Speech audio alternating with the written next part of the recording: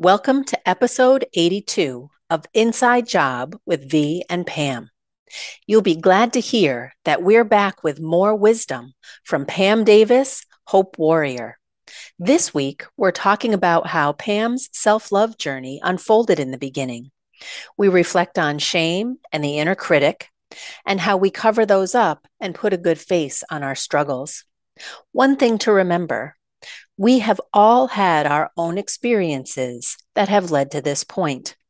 Others can offer support and guidance, and this is, in truth, a personalized journey for each of us. Pam shares what it took for her to start to make a change and a tool she used that made a big difference. We hope you enjoy this week's conversation.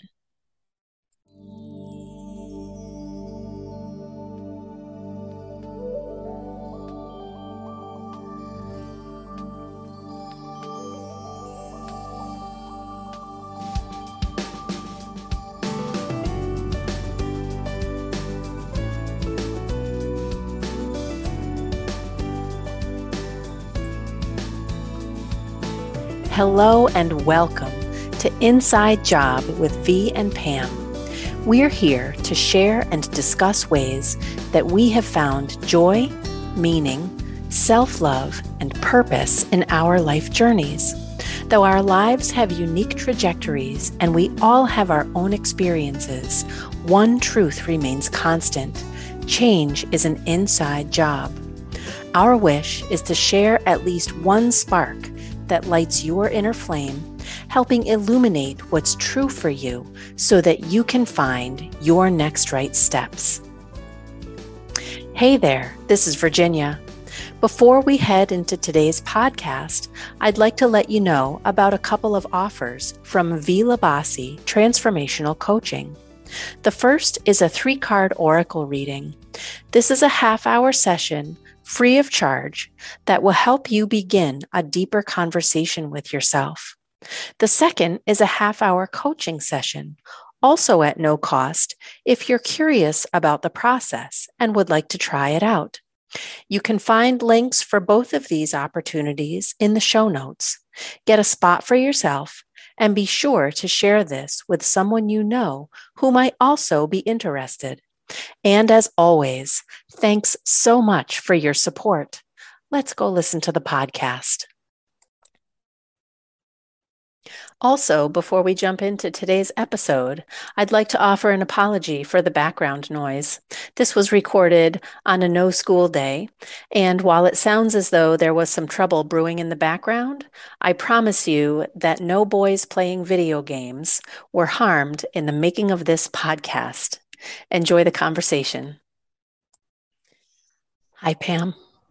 Hi, Virginia. Always a pleasure to be here. I know, I'm just kind of basking in seeing you and being with you today. Yeah. Same. Just feeling the radiance, even through the computer screen, which amazes me still. Yeah, I know. You ready? I am ready. How are you being? I'm gonna capsulize it into one word, and that is well. And that just means, in a very short way, wasn't feeling great the last few days, and I'm starting to feel like I'm definitely well, with like just maybe a 2% sort of residue from not being well. But I'm well today, and I actually mean that in all the parts of my life. Yeah. How about you? How are you being today? I am also being well, and thank you. I'm sorry to hear you were not well for a couple of days. That can be rough, and I am glad you are on the mend. I am practicing today staying present rather than running down the timeline to the end of the year, which is a place that my mind starts to skitter to this time of year. And in the past, I have said, well, there's only a couple months left to the year, so why bother doing this, or why bother getting started with that, or why bother jumping into this because there's only a couple of months left. What I know to be true is that there's an opportunity every day, and I am not ignoring that we're in the last quarter of the year. I am also not panicking that we're in the last quarter of the year, which is refreshing. Yeah. The not panicking is like, that's a good place to slow down to. Yeah. It feels like it. And trying some new approaches to things and focusing on being consistent. Yeah. Yeah. And we'll see how that goes. Stay tuned. I think the good news is like, we don't have to know about how long we're going to be consistent, but like today you are. Today you are doing it, you know? Yes. And that's really when I think about being consistent, it's not about, well, how long can I maintain this? How long do I have to do this? It's for today. Yeah. Because this is where we are on this day. For this day, I am going to show up. And then tomorrow, I get to choose. I believe I'm going to choose to show up again tomorrow. Yeah. And I won't know that until I get there. Yeah. So just continuing to show up today, whenever today is, for me is part of consistency, and it's a muscle that I'm working. My tendency is to be intense right out of the gate and then to taper off or to fall off the edge. Yeah. And that is not sustainable over time. Yeah. Yeah. So I'm trying on consistency to see how it feels. And so far it feels good. That's wonderful. I'm really thinking when you said that, I was like, yeah, that starting energy and that out of the gate, it's like a rocket ship. It just burns so much fuel. Yes. And it's very compelling and almost seductive in a way, because I can build up a good head of steam for anything. Yeah. And I can jump in with all 4 feet and I'm ready to go. And life, many aspects of life, do not require that level of intensity. What is a more sustainable approach, I'm finding, is to keep the steam at a lower level for a longer time period, rather than showing up, all ablaze like a bonfire and then dying out because there's no more energy left. Yeah. And as we go into this sort of, we're recording this in the early fall. So, it seems like, oh, we've got some space, but we also know, oh, this is just going to kind of start to build momentum. So, yes. And literally it's the same amount of time as any other time of the year, but it just feels there's something about a change of seasons. Yeah. Yes, I couldn't agree more. And I am recognizing that urgency and also reminding myself this is simply a period of 3 more months, and time is a construct. So if I approach these 3 months in a way that feels productive and consistent and more organized to me, then I will feel like I have won, and it doesn't matter what the calendar says. Although my ego mind would very much like to persuade me otherwise. I know. It's like they're really 20-hour days. They're not right. You don't have to sleep. You can get this all taken care of and then you can sleep later. No. That doesn't work anymore. There was a time when I believed that, but these days no more. So, as so often happens, I have been thinking about our conversation from last time and enjoyed that so much, hearing about your story of how you came to be Pam Davis, Hope Warrior, and as I called you, Love Warrior. Yeah. and talking about practical self-love, about bringing it into something tangible that you can embody rather than it just being kind of this abstract phrase that people throw around right now, because self-love is a kind of a buzzword.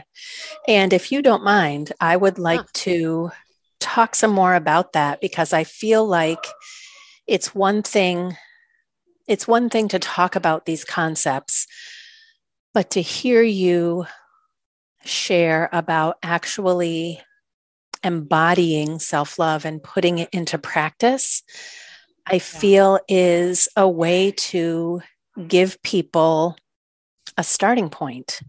Because it's great to hear people talk about self-love and authenticity and being real and all these things that people talk about in the world of wellness and in the world of mental health.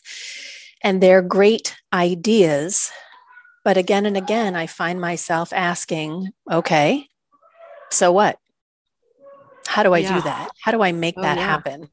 How do I bring that into my life? They don't know me. They don't understand my daily schedule. They don't understand the laundry list of things that I have to do. How can I possibly increase my authenticity if I don't have 5 minutes to rub together to even catch my breath?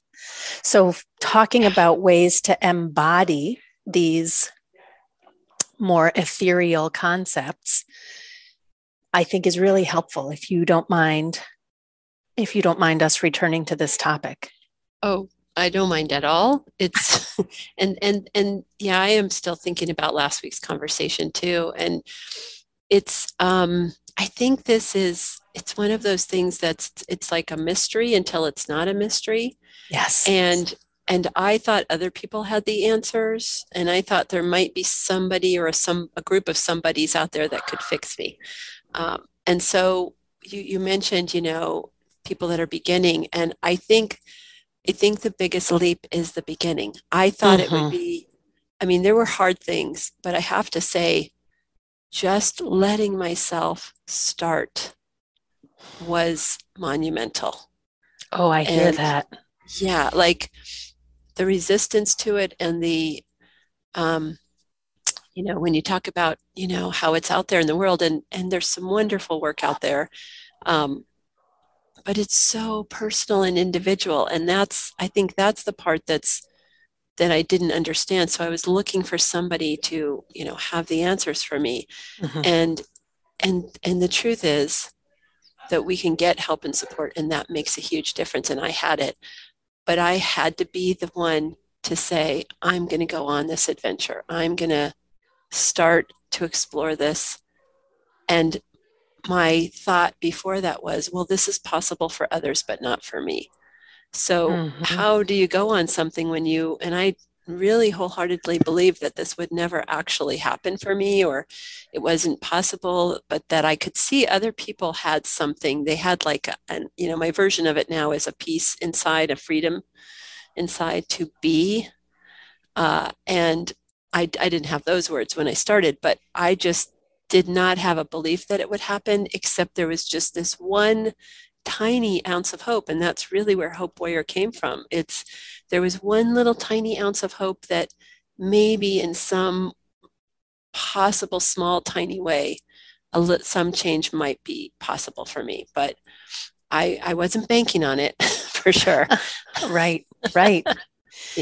Yeah. I so remember that feeling of somebody must have the answer for me, because I can't possibly begin to think about how to figure this out. I can't possibly have the answer. I can't possibly know this. There has to be somebody who can tell me what to do next, who can show me where to go next, who can teach me how to feel better than I feel right now. Yeah. And it's as you said, there are so many resources out there. One of the things I have learned over the past 6 or 7 years, and I'm still learning, is that we can look to other people, other sources for guidance, for support, for ideas. And yet, for each of us, it's very personalized, it's very customized. And what works for this person may not work for me. Parts of it might, right? And I won't know that, like you said, I won't know that until I try it. And then I get to figure out whether it works for me or whether it doesn't. One of the things that I struggled with for a while was all these people are so intelligent and they're so well spoken and they've written these books and they've created these resources. What's wrong with me that this isn't working for me? And that inner voice solidified my quote unquote brokenness. It must be my fault that these things aren't working for me. It must be that I'm not capable, that I'm so shattered that no amount of glue could ever put me back together. And I think about that, and I think about you saying last week, how are you speaking to yourself? And I recognize that inner critic, that inner judge is probably the harshest voice that any of us will ever hear, far harsher than anyone who could speak to us outside of ourselves, even in the most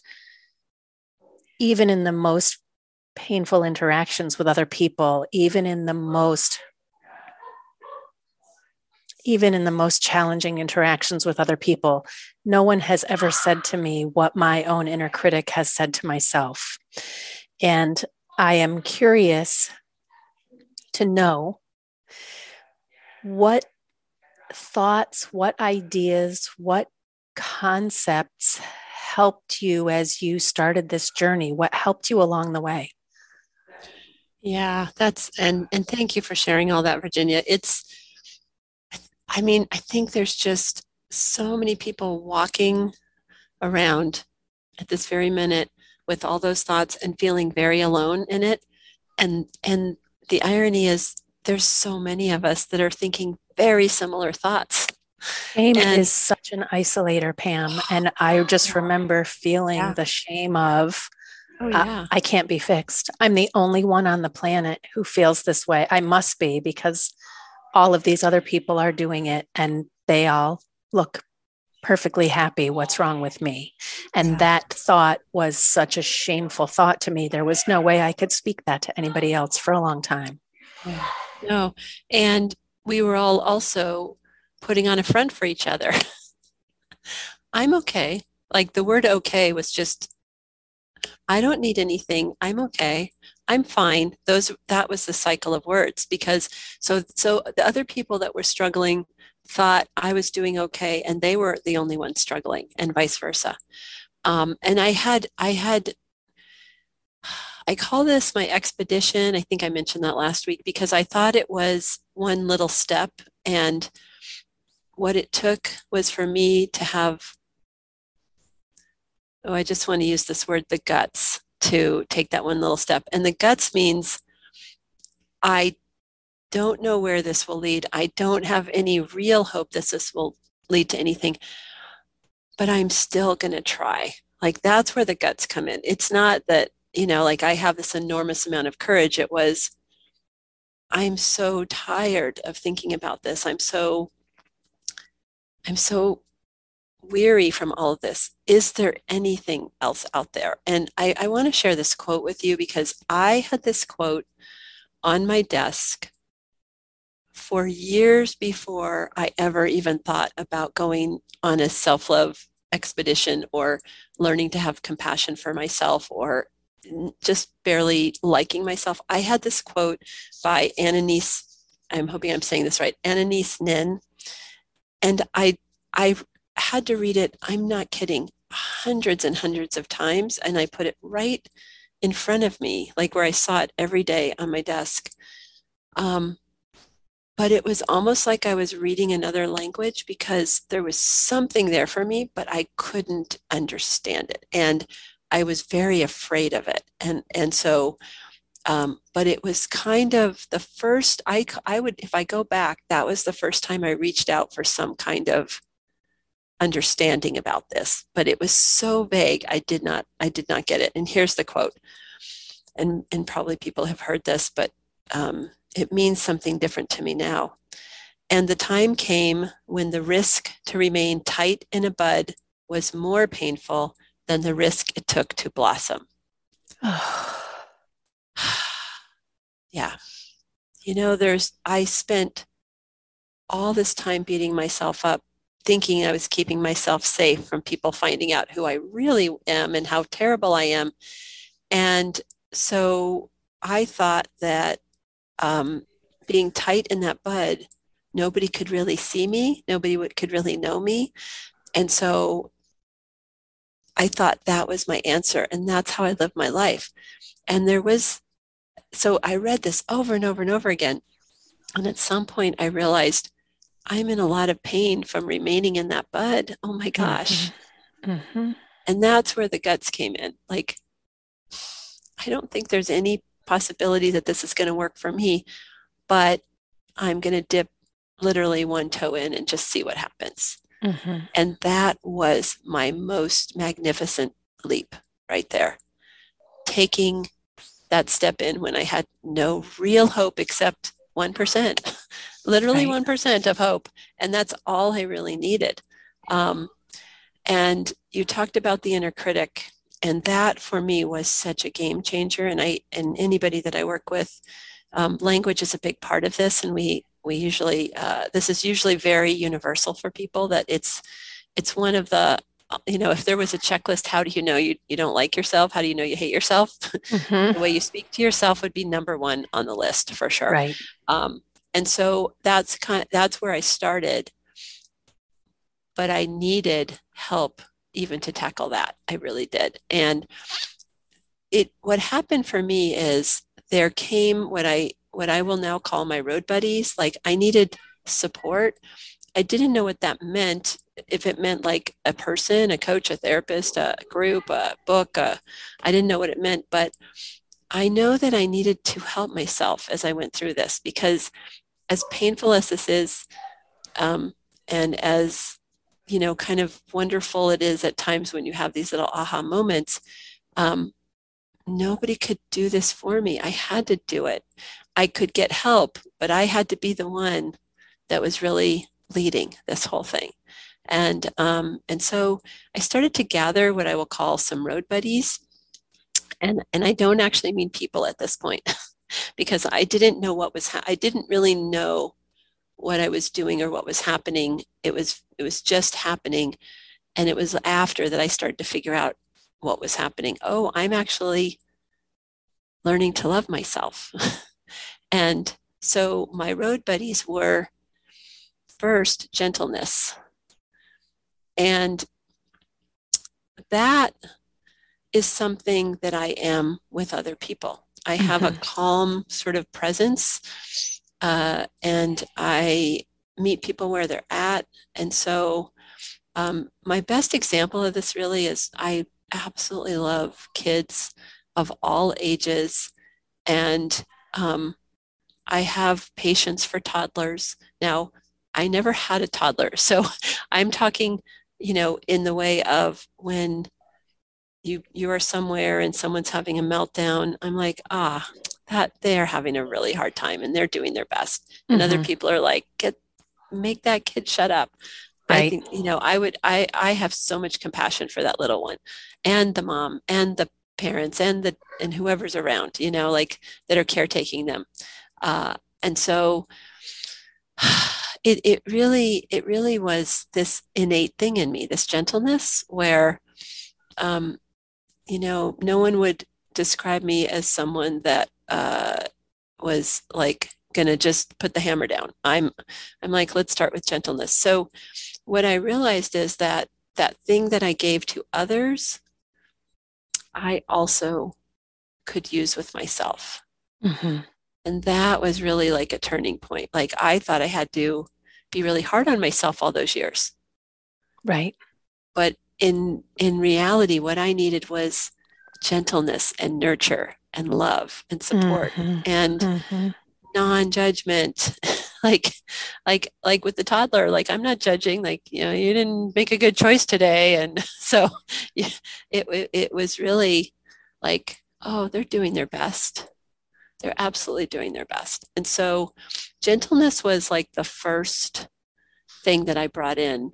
And I would love to hear your take on gentleness and kind of how that plays a part with you and in your understanding of self-love. Similar to what you shared, it's always been far easier for me to be gentle with others than with myself. And learning to be gentle, learning to offer compassion is something that has only come to me in a relatively short period of time. I'd say probably within the last 5 years. And I think I learned that pattern. I think I learned that pattern just as part of my upbringing, that it was always modeled for me to be kind to others, to be gentle with others, and to judge oneself. You have to do better. You have to be at the top. You have to, and not necessarily at the top of, not over anybody else, but it's a streak of perfectionism that is actually, I think it's actually a defense mechanism, and a form of self-protection, that constant striving for something that's unrealistic and frankly impossible. And I learned that, I must have learned it growing up, because it's something that followed me into my teenage years, into my young adult years, even into my middle adult years. And gentleness is the exact opposite of every aspect of perfectionism. So recognizing that I could offer that to myself, and that it didn't mean I was being a slacker. It didn't mean I was, sitting back and being lazy, or giving myself a break. That actually giving myself a break is a good thing. It's beneficial, and it pays itself forward in all my interactions and everything that I do. It's a practice, and it's something that I still find I bump up against, especially when I'm tired or when I am otherwise low resourced. If I'm not taking good care of myself, that perfectionism and that inner critic still are right there, ready to jump in. So it is definitely a practice that I sometimes have to give conscious effort to in order to be gentle with myself. Thanks for asking. Oh gosh. Well, first of all, thank you for sharing that. And you brought out a really big point, which is the word opposite. I had to do everything the opposite way of how I was doing it. Mm-hmm. And that actually started to become very clear to me down the road. But you are right. I was harsh and I needed to be gentle. I did not, the harshness, I would never do that to other people. It would feel like it was cruel. And yet I was the most vicious to myself. And you said it earlier, like, yes, people could hurt my feelings, and people that knew me could say something that was the exact cutting thing, but no one could cut me the way I cut myself. No one knew those thoughts I had in my head, or the things that I was most insecure about, the way I did. Mm-hmm. So this idea of gentleness never occurred to me until it did. and then what came to me was, what if I treated myself the way I treat other people. Mm-hmm. And it was almost like this little, well, and you said it like, am I giving myself too much of a break? The truth is we all function better with love and support versus harshness and impatience. And so uh, it it felt slow and painful at first, I have to say, and it truthfully, V, it felt artificial because I didn't Yes. feel that. What I Mm-hmm. felt was you just have to do better, and um, you're not doing enough. You are not enough. All of that, but the there was something happening with the gentleness that started to work in very small ways. And what a big thing that it did is my sometimes when I was so brutal to myself, I'm going to call it my downtime, where I would just be so kind of not able to function well. And I was going through the motions of life, certainly showing up most of the time, but I would also like make excuses for things. And I was just isolating. Let's say Mm-hmm. it that way. I was isolating in a lot of ways anytime because I had very little energy after I would do this. And it was so constant that I would just find myself, sort of laid out on the floor, almost metaphorically, but where I just was like, oh, I have to recover from this. Right. And when I started to be slightly gentle to myself and talk to myself slightly differently, I found that I had less of those downtimes. I had less of those reactions because I was actually allowing myself to be human.